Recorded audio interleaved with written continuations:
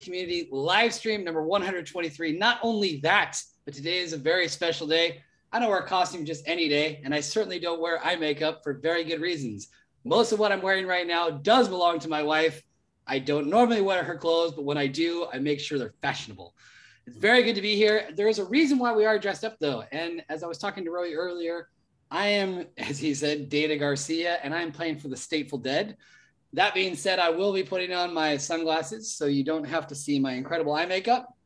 But the reason why we're dressed up today is that all these three wonderful humans are joining us today from Israel. And in Israel, it's a very special holiday, which in American pronunciation would be Purim.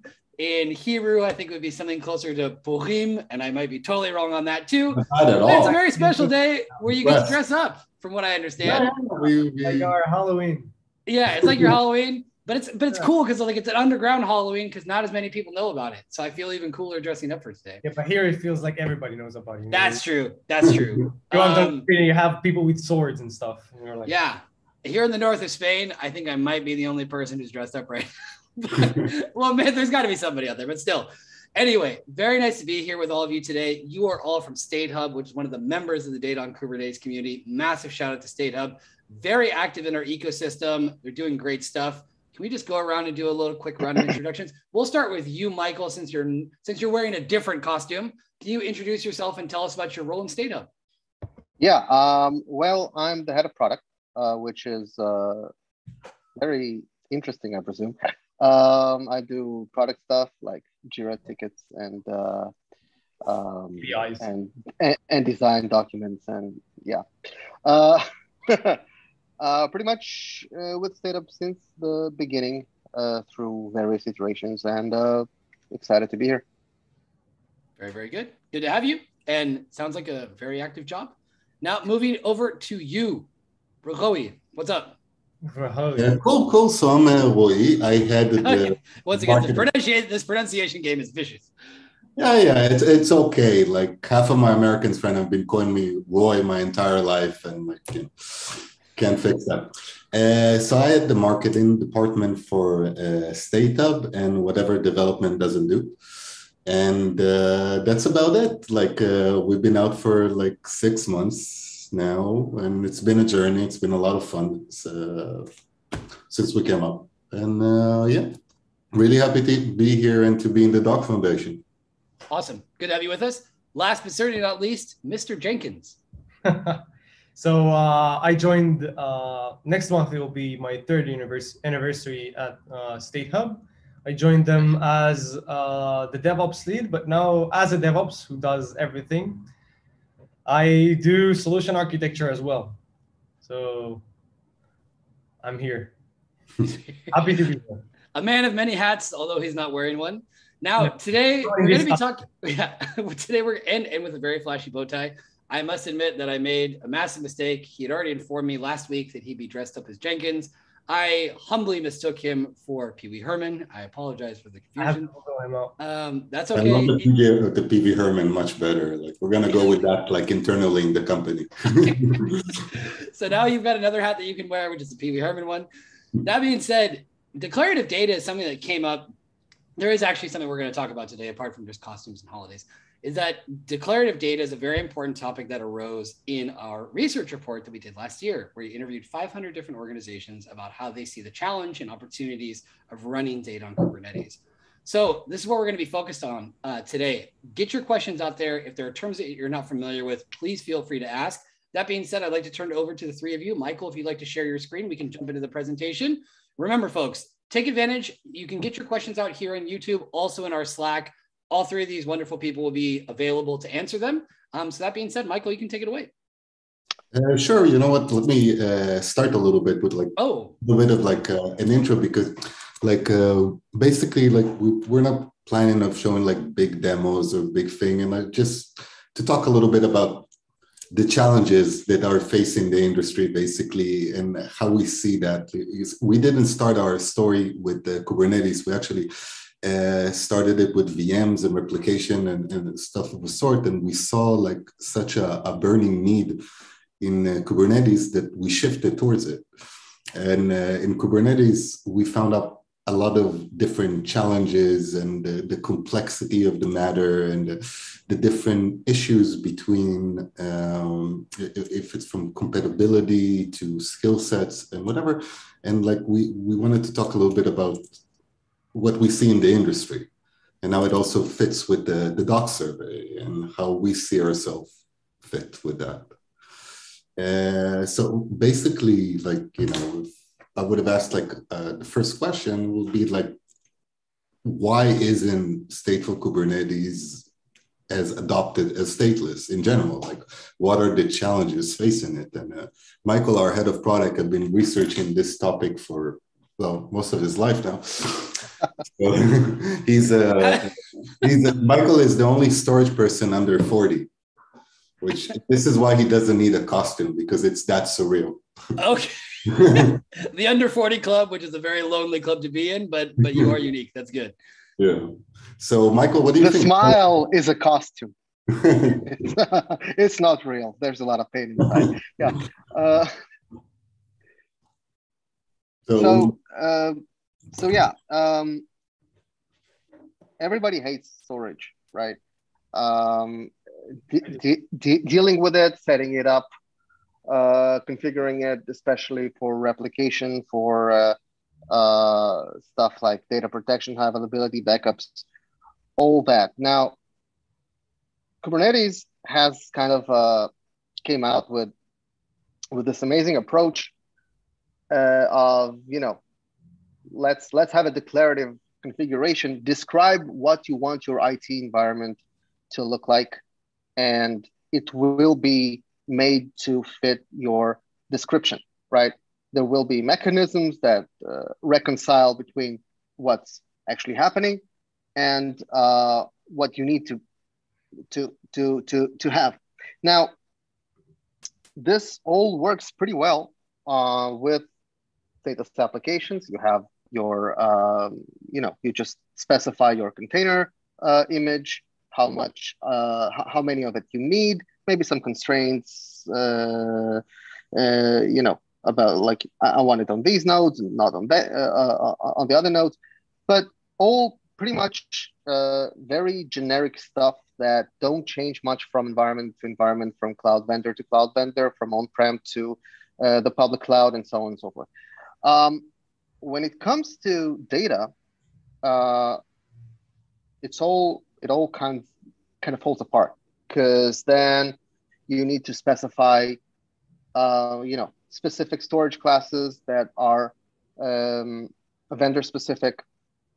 They have different properties in terms of availability and the other thing. I thought, yeah, I thought it would be a good idea to prepare, but then I thought I'll just make it. So in terms of availability and performance and all that stuff. So what happened is that if you have an application that's ready to be run on, like, you know, on-prem or on a public cloud in a specific region or a specific cloud vendor, you cannot easily take it somewhere else. You will be stuck with porting your configuration from one cloud vendor to another cloud vendor. So there's no interoperability, there's no portability of applications.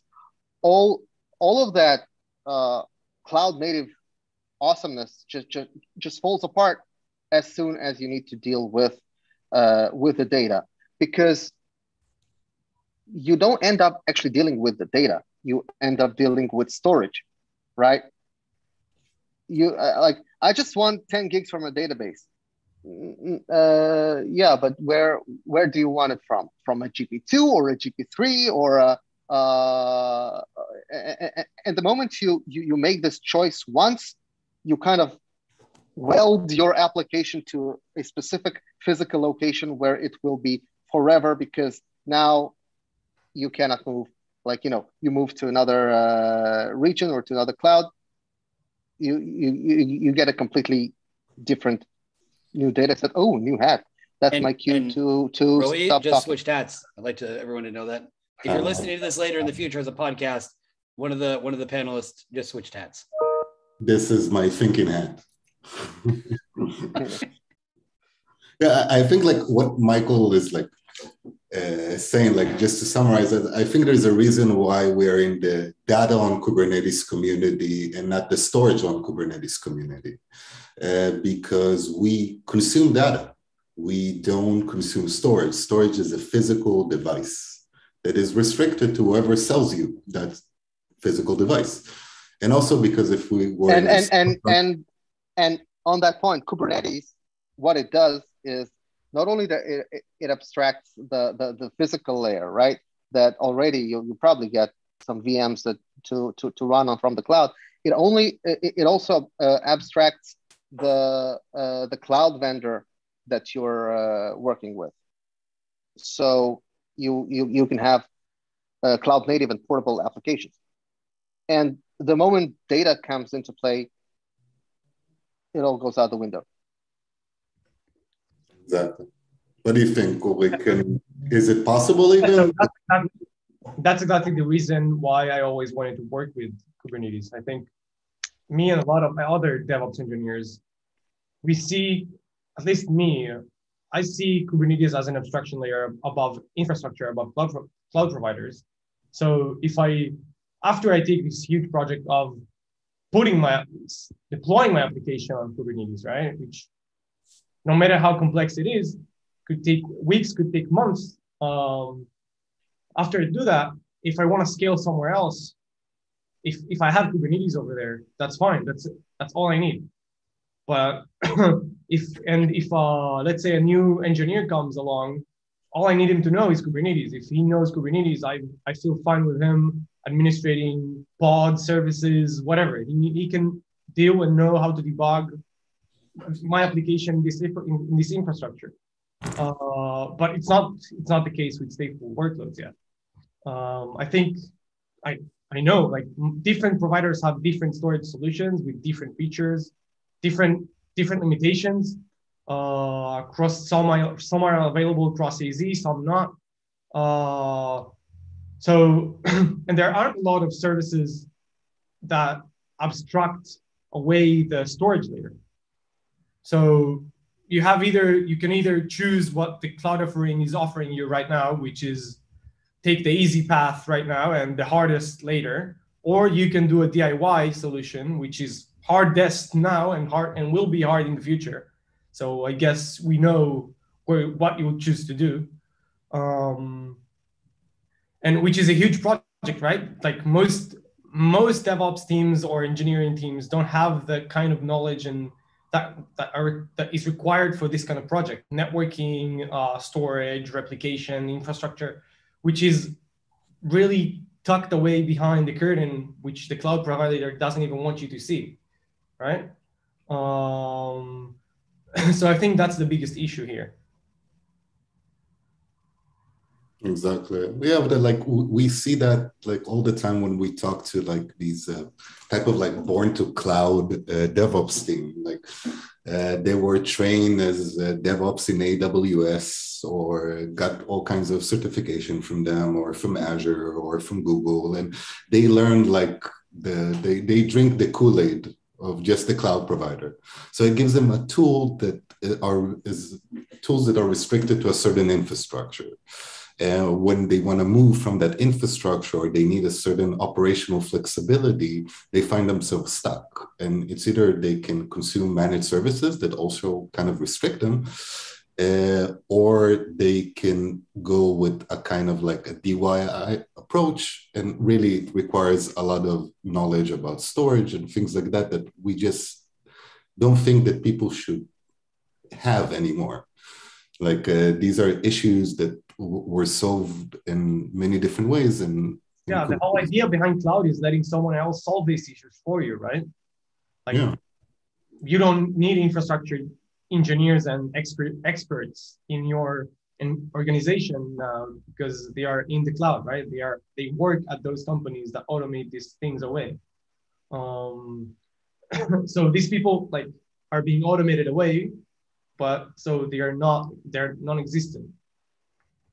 Yeah, so it makes like the the difference between the stateless and stateful experiences is so big that we find that some don't even try the stateful experience. The second there is some complexity into their stack, the second that there is another cluster or another region or everything, it just becomes a little bit too complex.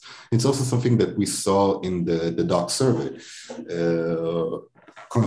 Standardization and complexity that derives from it are some of the biggest key points that people show that are stopping Kubernetes from adopting stateful workloads. And basically the real question is, can stateful deployments even come remotely close to the same user experience as their stateless counterpart when it comes to agility, when it comes to ease of use? So Michael here researched a lot of products and stuff like that. Michael, what do you think? Is it possible? Well, it is not impossible. Here's the thing.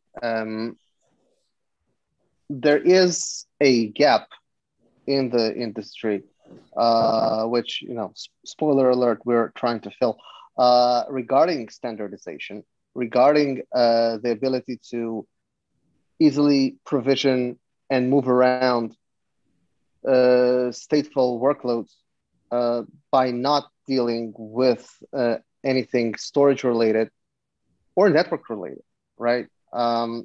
Because when you try to have some kind of persistent workload that needs to be resilient beyond the confines of your availability zone, you start running into issues. You start running into, you have a data problem, but you start dealing with networking issues. How do you replicate the data? How do you make sure that all of your locations are in sync in case you want to move your application around, in case you really want it to be portable and cloud native and not stuck in one place. While we can't expect the solution to come from the cloud vendors themselves, Bart, I hope you're okay. You went dark there. While you can't, so the solution won't come probably from the cloud vendors themselves because they don't want to allow too much interoperability, too much freedom of movement of data. The industry will close that gap, and we're here to do probably just that. Can we double down on that a little bit more? Because regarding sure interoperability, portability, and the buzzword cloud native bingo, if you want to win, vendor lock-in, like hearing from major cloud providers, I'm not going to name names, that they're fighting against vendor lock-in, that they're totally okay with this. But when push actually comes to shove and you look at it, and also from a certain form of logic, that they want to keep everything under the same roof, push people into their own solutions, say we're cool with Kubernetes, but you can also use our managed container services. How do you get beyond that? What needs to happen for them to either really wake up or for new alternatives to arise? Well, if that is only we actually discussed that, but I think the first step is market education a little bit. There is an issue with the consumption of managed services. We take solutions that solve our current problem, and we never think about any operational flexibility afterwards. So if I have a problem of replicating a database, so maybe I'll use a managed solution that is only applicable to that database and comes with certain capabilities, but also it comes with certain restrictions. Or sometimes cloud providers, most of their services, like we see with from RDS to manage SQL and stuff like that, are restricted to their own infrastructure. One of the reasons why, if you ask me, is very simple. we are to blame. We do not look at vendor neutrality as a feature. We don't think about it in our decision-making process. So when I choose a solution, my goal is to solve a problem. And I don't have to think ahead of that. If we start looking, and when we talk to people from the public cloud or any other event and ask them, okay, but can I run this in Azure as well? Can I move that to Google? If the public will be more aware as a community that these features matters, and keeping operational flexibility is to your best interest, I think that will change a lot. Because I'll quote a customer who said, everything I learned in my career, that everything that can break will break, and everything that can't break will break. So you can't take anyone's words on anything, basically. Exactly. Yeah, and regarding market education, I don't know if that's the correct term here, but it used to be the case, specifically before Kubernetes, that in order to run a database, you need to, like on the cloud, right? You needed to get an instance or a VM with some operating system that you're comfortable with, and patch it to patch out all the security vulnerabilities, and then you would need to install the database like binaries, the software packages themselves, and then you would need to connect the storage and then configure your fstab file so that they will mount on boot, and then it will FSCK correctly when something happens, and do all that system administration stuff. Any system administrators in the cloud, in the crowd? I mean, probably not anymore. So it would be like a task of a day to set up a database, and AWS and the rest of the hyperscalers, and not only them, right? Like even the smaller cloud vendors. Of course, there's also Oracle, right? Came up with, okay, there's RDS, there's Azure SQL, there's click and you have a database. Now, what we have with Kubernetes is pretty much the same experience right now, because you have so many. You have operators. That's it. Exactly. You have operators that completely obviate the need to lock yourself into a proprietary service by cloud vendor, but we kind of still use them by inertia, right?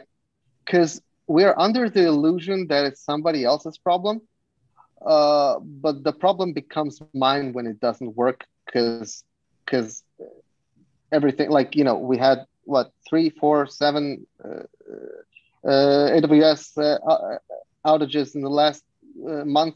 I don't know. I kind of lost count already. And the other guys aren't much better, right? Look, or worse. They're amazing. They're amazing services, right? But they have one flaw, that they all have people in them that make mistakes, and things break, right? So what I'm saying is, these proprietary services, you click and you get a connection string.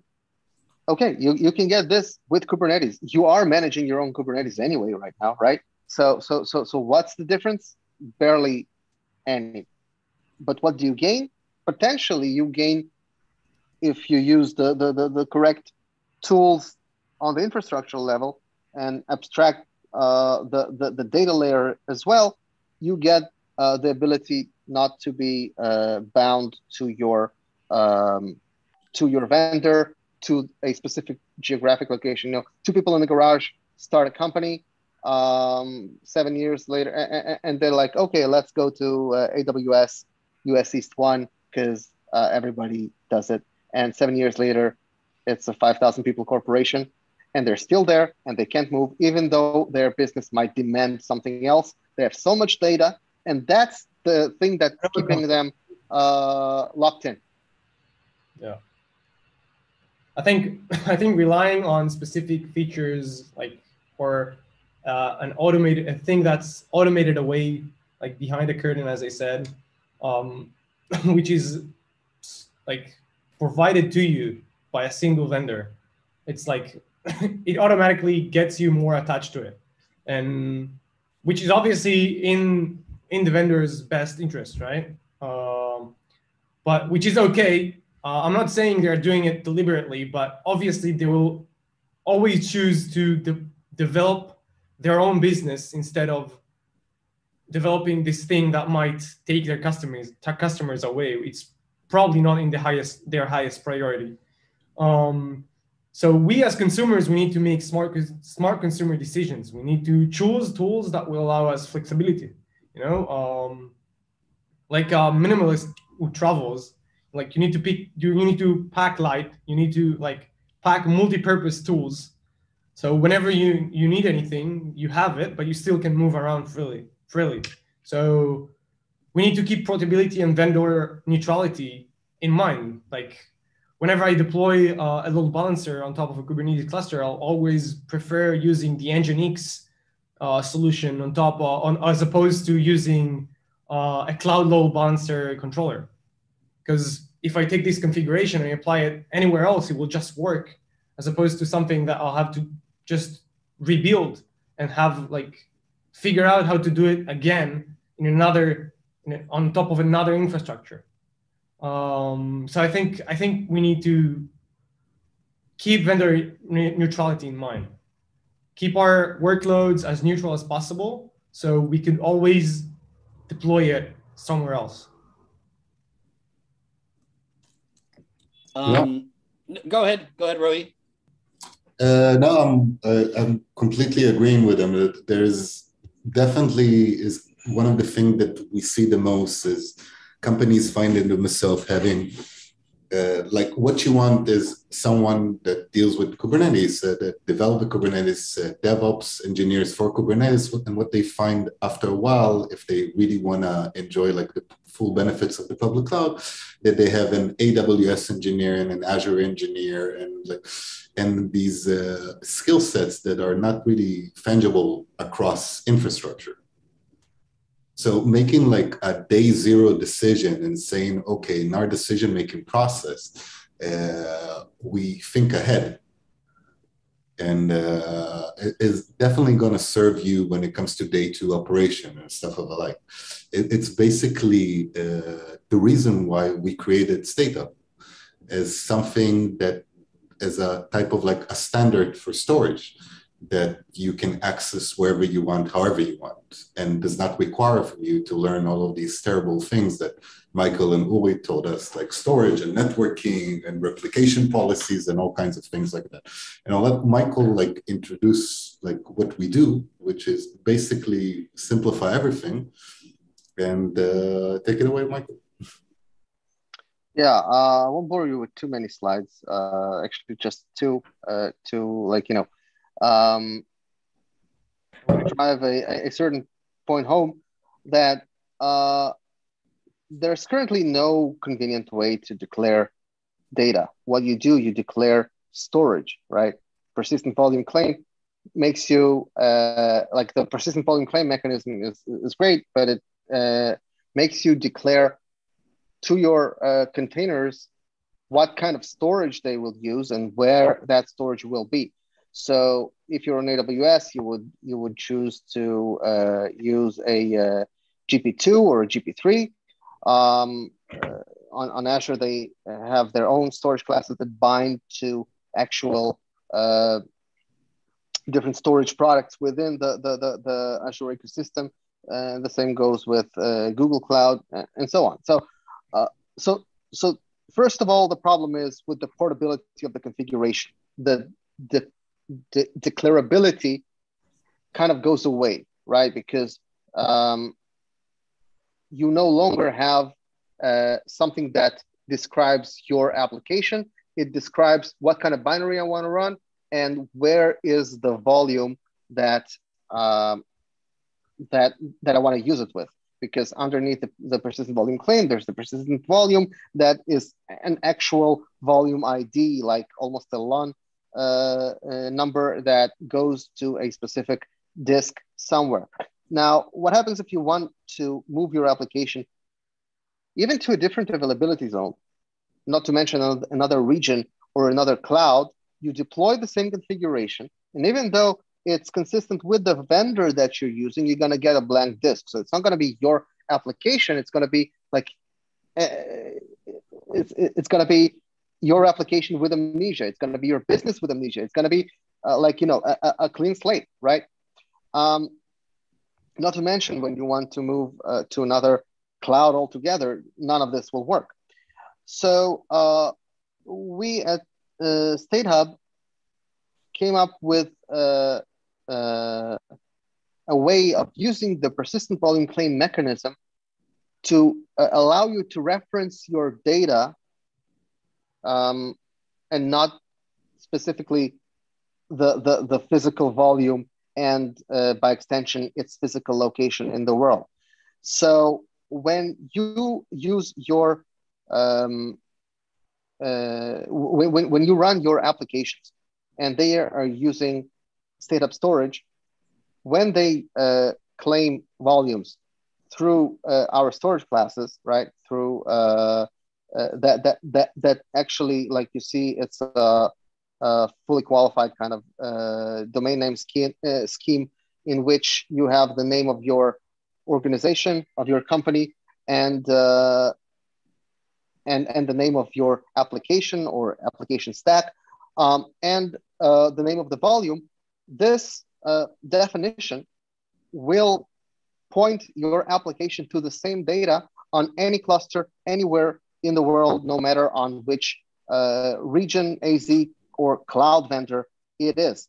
Now, of course, the concerns are what happens to the application, the data access latency, right? So what we did is we built in multi-region, multi-cloud, multi-AZ replication, which happens in real time. It's not synchronous across large distances, but it's effectively synchronous.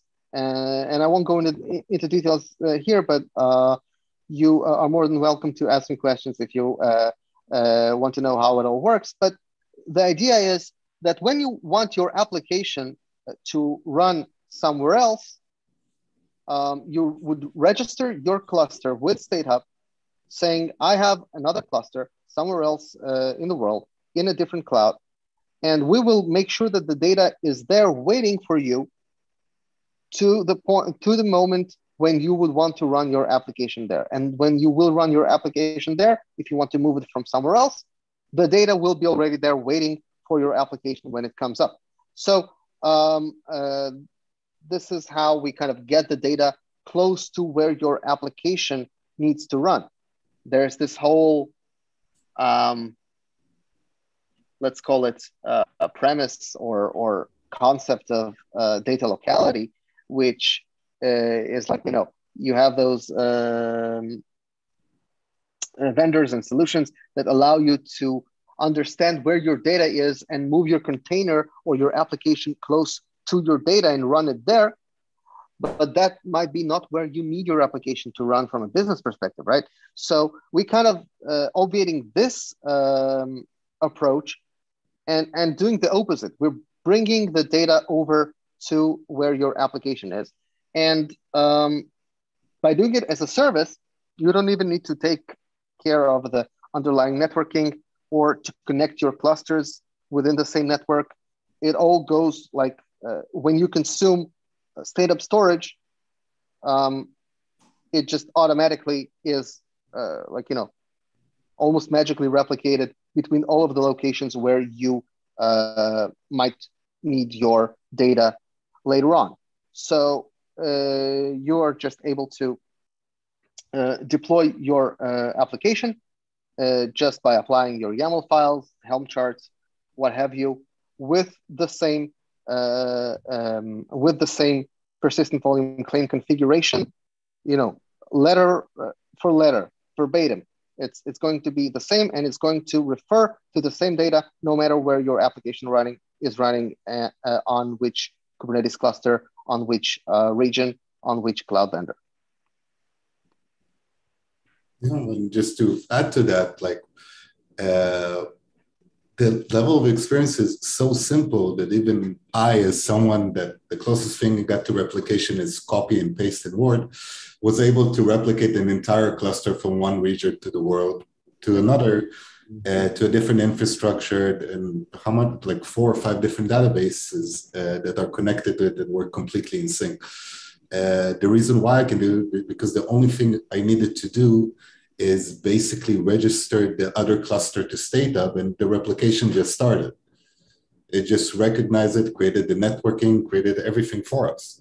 So even the marketing guy can just run with it and do it in a second. There's no need for any like dedicated knowledge, like, all of this information that Uri and Michael have lost a lot of hair and hope on, learning how storage works in different areas and in different things. Just checking your self-confidence.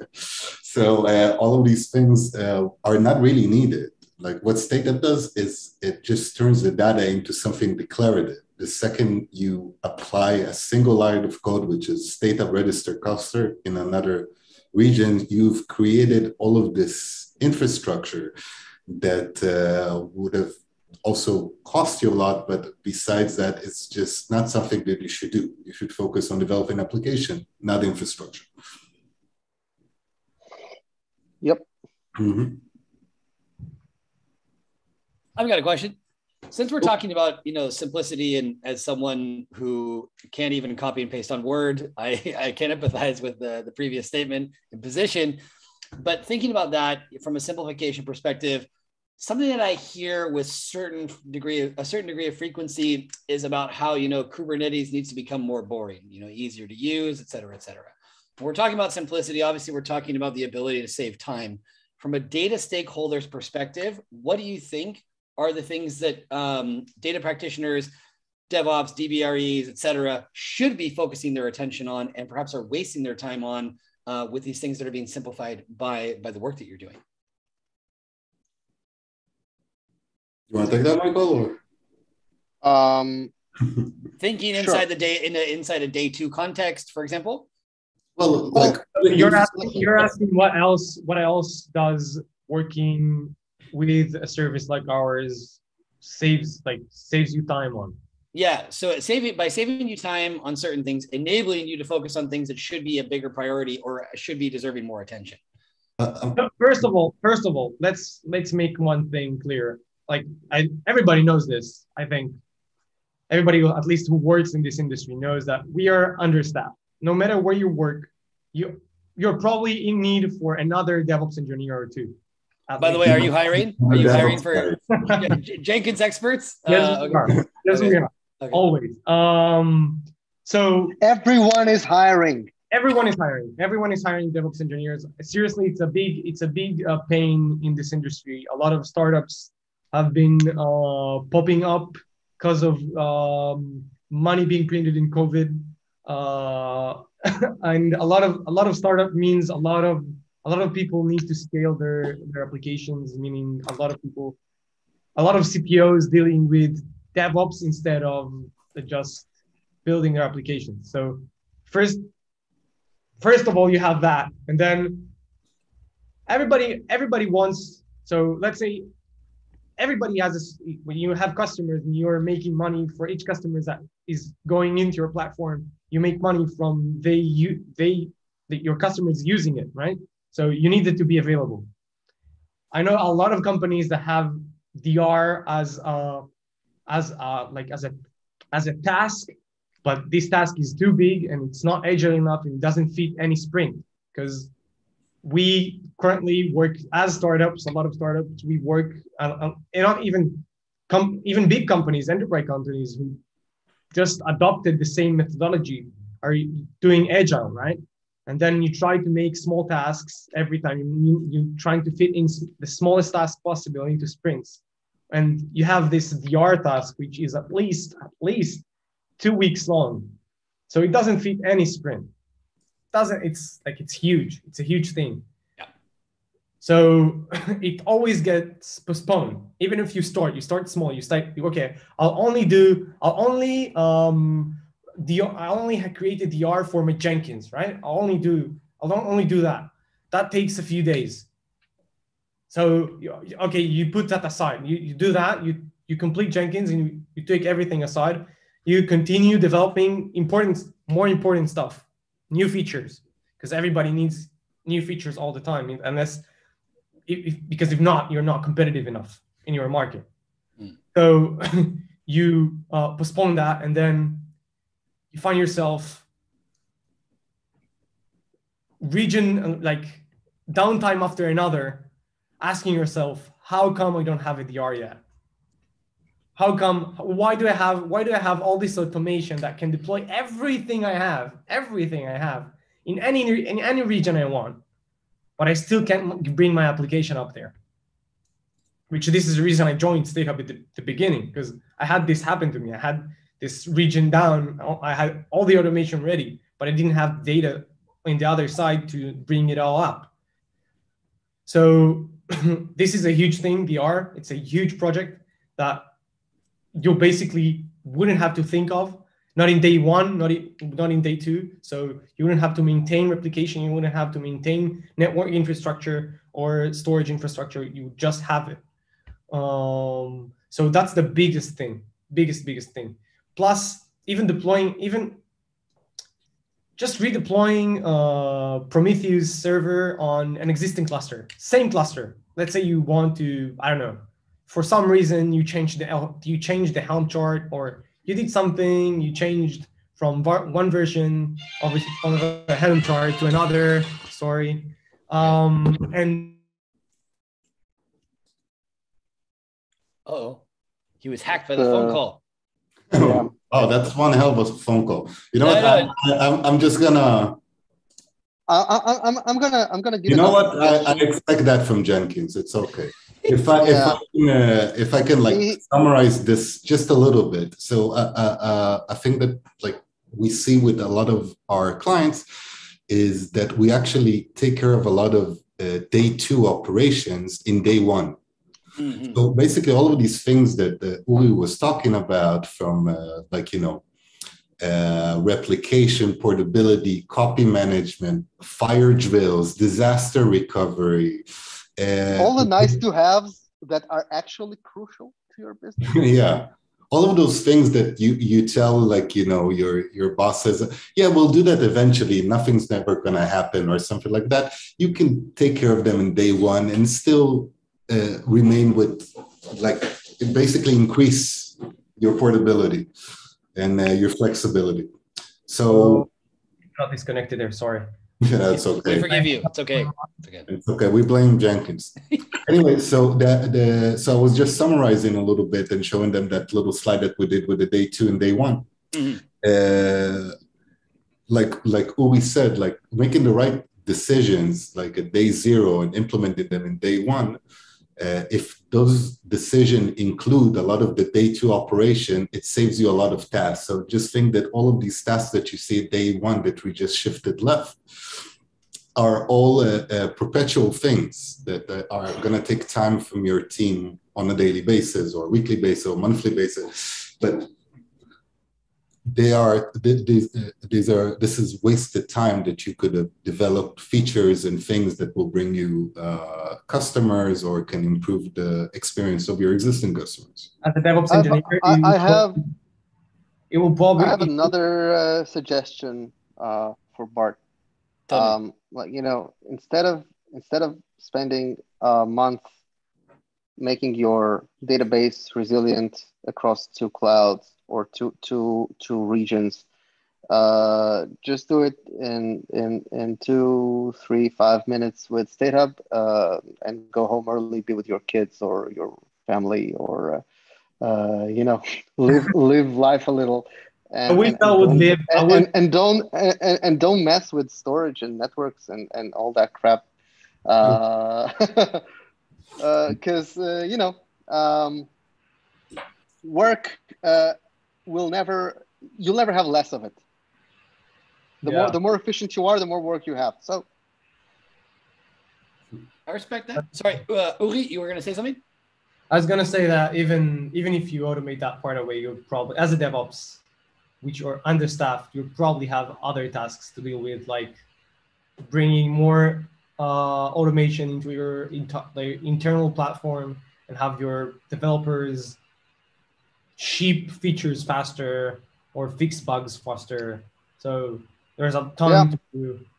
Also, people knock off some Jira tickets from the backlog, increase your velocity, get a raise. And also, basic IT practices, like you can try application on a few different clouds. Maybe today it works really well on this cloud, and tomorrow you'll use a different cloud.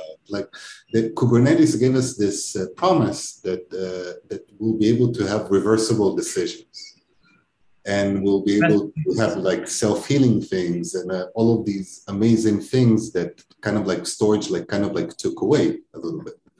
But if we stop looking at storage and start looking at it as data, and we start saying like, I want this data to be served to the application, I don't want to create the connection between the data center and the application and ensure that like everything is in place. I just want to wish upon data and let it appear. And that's the experience that Stata wants to give, an experience that to deal with data, you don't have to know storage or networking or all of the other things that Michael mentioned. I guess with that, if I can just ask a question, there's when we're talking about simplifying things, and obviously being in a smaller company, many of you are going to be customer facing, having direct contact with customers. It's something in bigger firms, perhaps some folks don't necessarily have. When it comes to explain these things, and in terms of how much detail you have to get into, something that we noticed from the research report is that perhaps some organizations are running stateful workloads on Kubernetes and aren't even aware of it. How do you go about educating the customer in what they really need to know about and what's really going to add value in their case? So a funny thing is, like, we were in KubeCon this year, and like the previous KubeCon, and in the beginning, when we explained, it was our first big event, and in the beginning of the event, we explained people, we were like, yeah, we're creating storage, we're creating this, and then Michael started coming to people and telling them, your data is here. If you write this code here, it will appear here. And they went like, yeah, that's exactly what I want. So you're right. People want things to be simple, and people want things to just work. It's one of the reasons why we made it as a service, but it's still a pay-as-you-go and everything of the like. But we made it as a service, so you'll be able to consume it as a service and not think about all of that. So I completely agree. People don't want to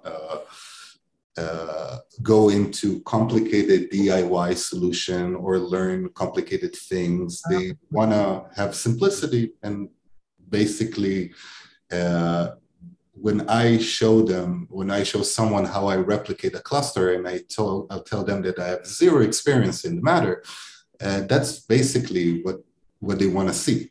They want to see something that it has been simplified to a way that you don't even think about it. In the same way that I have no idea where Dropbox is holding the data that I put in it. I don't care. It's available and protected, and that's what's important. Yeah. Mm-hmm. Dropbox is actually a pretty good analogy in terms of the declarativity, right? You don't go and mount some network folder with an IP address and a long path, with a tilde in your username /home/users. Like, if like, I guess maybe 10% of the people understand what I'm talking about, but like the way things used to be, that you needed to actually point to the physical location of your data volume on the network in order to access it. What you do with Dropbox is you're like, hey, Dropbox, that's me. Where's my stuff? And it just appears. And you save a file there. You go to any other computer anywhere in the world, and your data is there as long as Dropbox knows it's you. This is the storage experience we've created for Kubernetes. Just as you declare what is the name of the container image you want to run, you also declare what is the name of the data like container that goes with it, and it goes with you wherever you take this configuration. Exactly. Now, we are getting towards the end. There is one point that I always try to touch on with all of our speakers, some of which have been mentioned at different points throughout the conversation, is that, and we kind of actually touched on this at the beginning. One thing is about, what is running data on Kubernetes? Another thing is how to do it. But a bigger question, once again, customer facing, is why, all right? And so we've kind of identified some different whys in that. But if you had to choose the most important reason as to why you think organizations should be taking this more seriously, why there needs to be a stronger push for standardization and sharing practices, precisely what we do here in our community, what would be that core reason? And we'll start with Mr. Jenkins. Okay, so I think probably like there's a spectrum, right? You could do everything managed, you can run everything in managed services, and you could do everything yourself. I don't believe extremes are the best way to go in anything, basically. I think you should take the more balanced, and you need to do it as less as possible. So like the managed part, but you need to keep as much flexibility as possible, right? So I think the sweet point there is running things on Kubernetes with operators and solutions that are just deployed, like developed by someone else, but are deployed in your cluster with a Helm install or something like that, and are still in your control. So I think that's the number one reason, at least for me. Okay. Anything to add, Michael? Yeah. So it's kind of a chicken and egg kind of thing. But when we talk about what we offer, a lot of customers go straight to the business continuity disaster recovery features, right? Because I'm able to get my application running somewhere else with all of its data up until the last transaction before the failure. That's a thing, right? Obviously. And there's like a bunch of other reasons with, I have a different cloud, which is now cheaper. Why won't I move my workloads there if I can get cheaper spot instances? I can't because I don't have my data there. Well, now you can have your data there. So it all boils down to application mobility as a core ability for you to run your business effectively, minimize downtime, be more efficient with funds, protect your data assets and your brand. So I love saying application mobility because it kind of, well, the problem is it both means a lot of things to me and nothing to most people. So here we are getting the message out. Last but not least, Mr. Roy, with your third hat.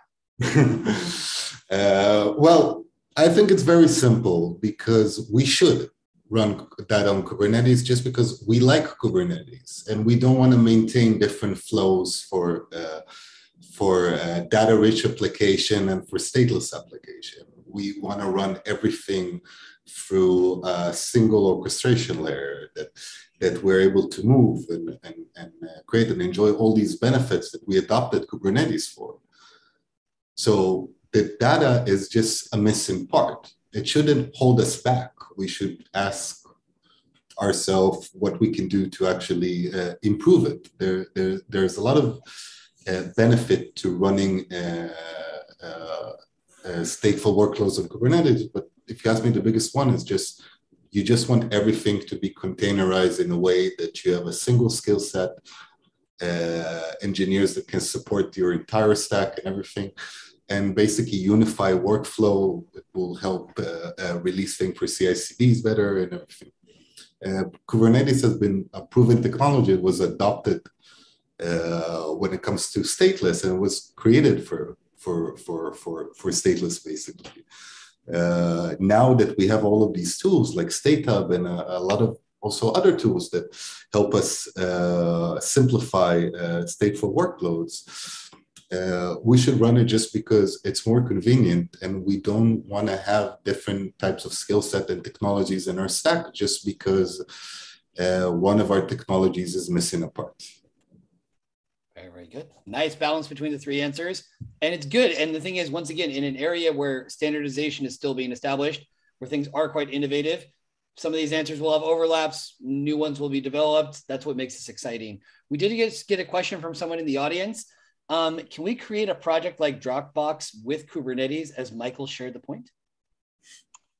Well, we can create something that is as resilient as Dropbox. The way that StateHub currently works is that it provides block devices like persistent volumes to different applications running on specific clusters. But in order to access it from different locations, you need to actually move the application around. So you cannot have multiple instances of the same application replicating data both ways, because disks don't work this way. However, having said that, we are gearing up to release an object storage component, S3 compatible, but again, multi-region, multi-cloud, that will allow you to create a sort of Dropbox alternative that is geared towards the end of the year. So you will be able to do that. Just point your application to a bucket that would appear locally, but in multiple places. And the data will be replicated in real time between all of the locations. So right now, we're a solution for persistent volumes as in disk, and object is coming soon that would allow you multiple write locations from multiple applications on multiple clusters and multiple regions, multiple clouds. Got it. So we can anticipate Statebox, or maybe it doesn't have a name yet, by KubeCon. I'll send you the invoice for that. We can anticipate that by next KubeCon, the one in October in Detroit, perhaps. Perhaps. Okay. Yeah. I don't want to get anybody in trouble. Product and like the launch is going to be in November. No, that's okay. No, listen, I have an ever-growing list of features, and as Uri said, everyone is always understaffed, so we're hiring in order to get these features out. The second you break the borders and make data availability is something as a commodity, there are no limits. Like if you can make data available anywhere, like application like Dropbox, a thing like that are an option. But mobile Salesforce that require like a certain performance and consistency from remote service that they don't always use. Follow the sun scenario where you have multiple data locations around the world that need to change between primary and secondary without losing their sync data. All of these things are available. It's and we hope that just like the Dropbox question, we hope that our users will adopt us and will be able to create all kinds of things like that. It's why we actually created like a free trial that doesn't require any credit cards or whatever, and we give you 100 free gigs, which is more than what Dropbox is giving you. And with that, you can do whatever you want. And we actually would love to hear and to help and support different projects. Like just for example, one of our customers, we were able to replicate an entire GitLab cluster. It's a hell of a project to replicate a GitLab cluster, and the level of complexity is insane. because we go from the disk level, not from the application layer, for us, it wasn't that difficult. It was just creating 5 volumes from one side and replicating them to another. So we're really excited about with the things that people find out about us. It's a hell of a marketing challenge for me because there's so many different use cases. So it's very hard to focus. But so far, from small MSP that 4 people are taking like a kind of like a David and Goliath story, are able to take really big customers because they don't need to worry about the infrastructure task, or small companies that were planning of taking very expensive managed services and were able to solve their solution with something that charges them by the gigabyte and not by hours and consumption and all of these extremely complicated things. Like we have a lot of engineers here, but to understand a cloud bill is beyond us. Imagine having a complex application, as Rui just mentioned, like GitLab, with more than one type of database. You need the ability and the know-how in your organization. How do you create replication for each one of those?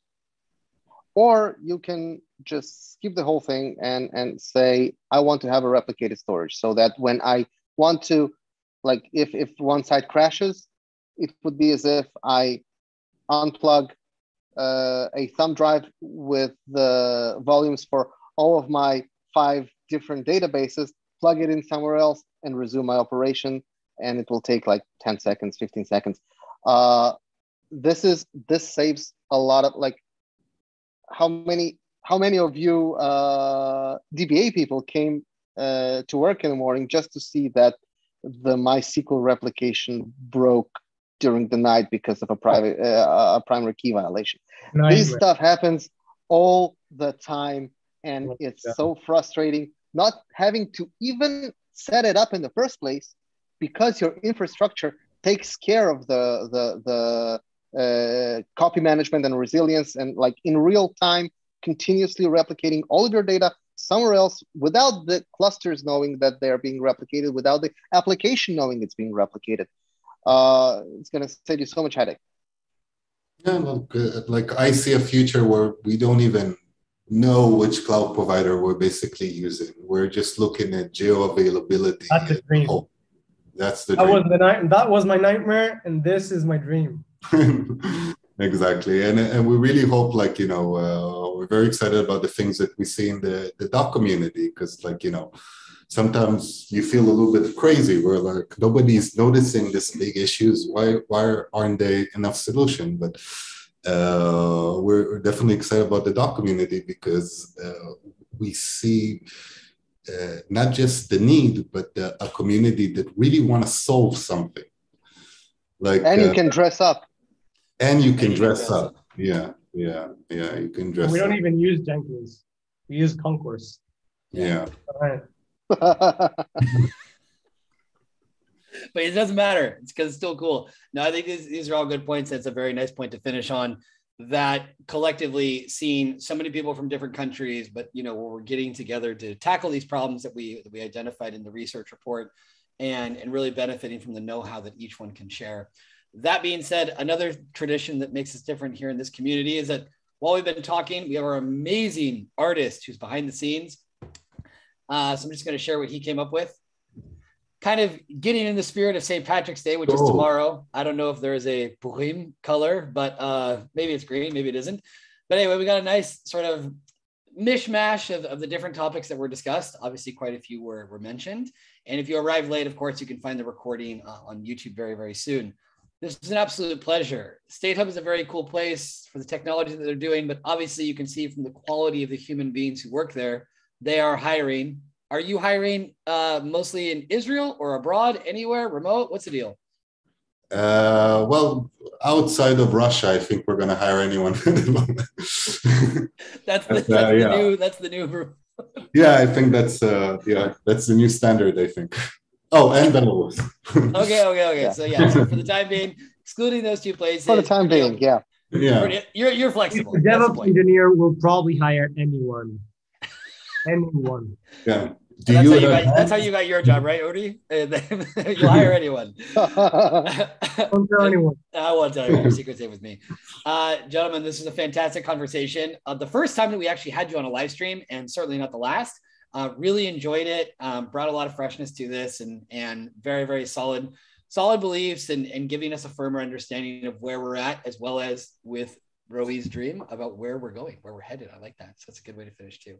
Thank you all very much. We'll see you all soon. A little reminder, we have another webinar on the 23rd that Bart is joining, and we're going to be joined with our friends from Plat49. They also do a lot of work, and we work with them intensively of solving all kinds of data issues for their clients.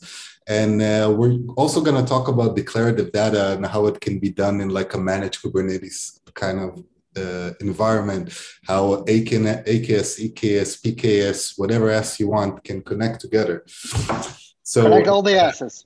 My only question, am I allowed to dress up for that too? Or this is that will be you a very are serious always allowed to dress. Okay, but be careful what you wish for. I may come dressed as Jenkins. You never know.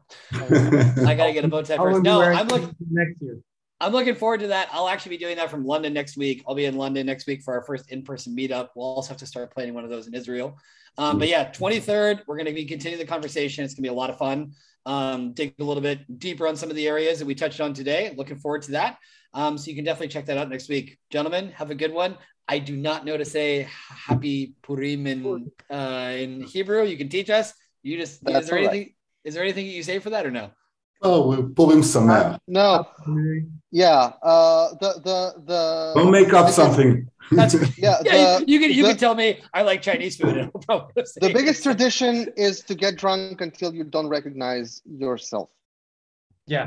It's actually a mitzvah, if you know what it is. Okay. Like, I remember about 2 Purims from the age of 17. I'm very ashamed of those 2. Remembering them is like. So. Okay. All right, I get it. You really need to export this holiday more. With that being said, you're getting there. That's good. Yeah. All right. Thank you very much, everybody. Have a good one. We'll talk to you soon. Bye.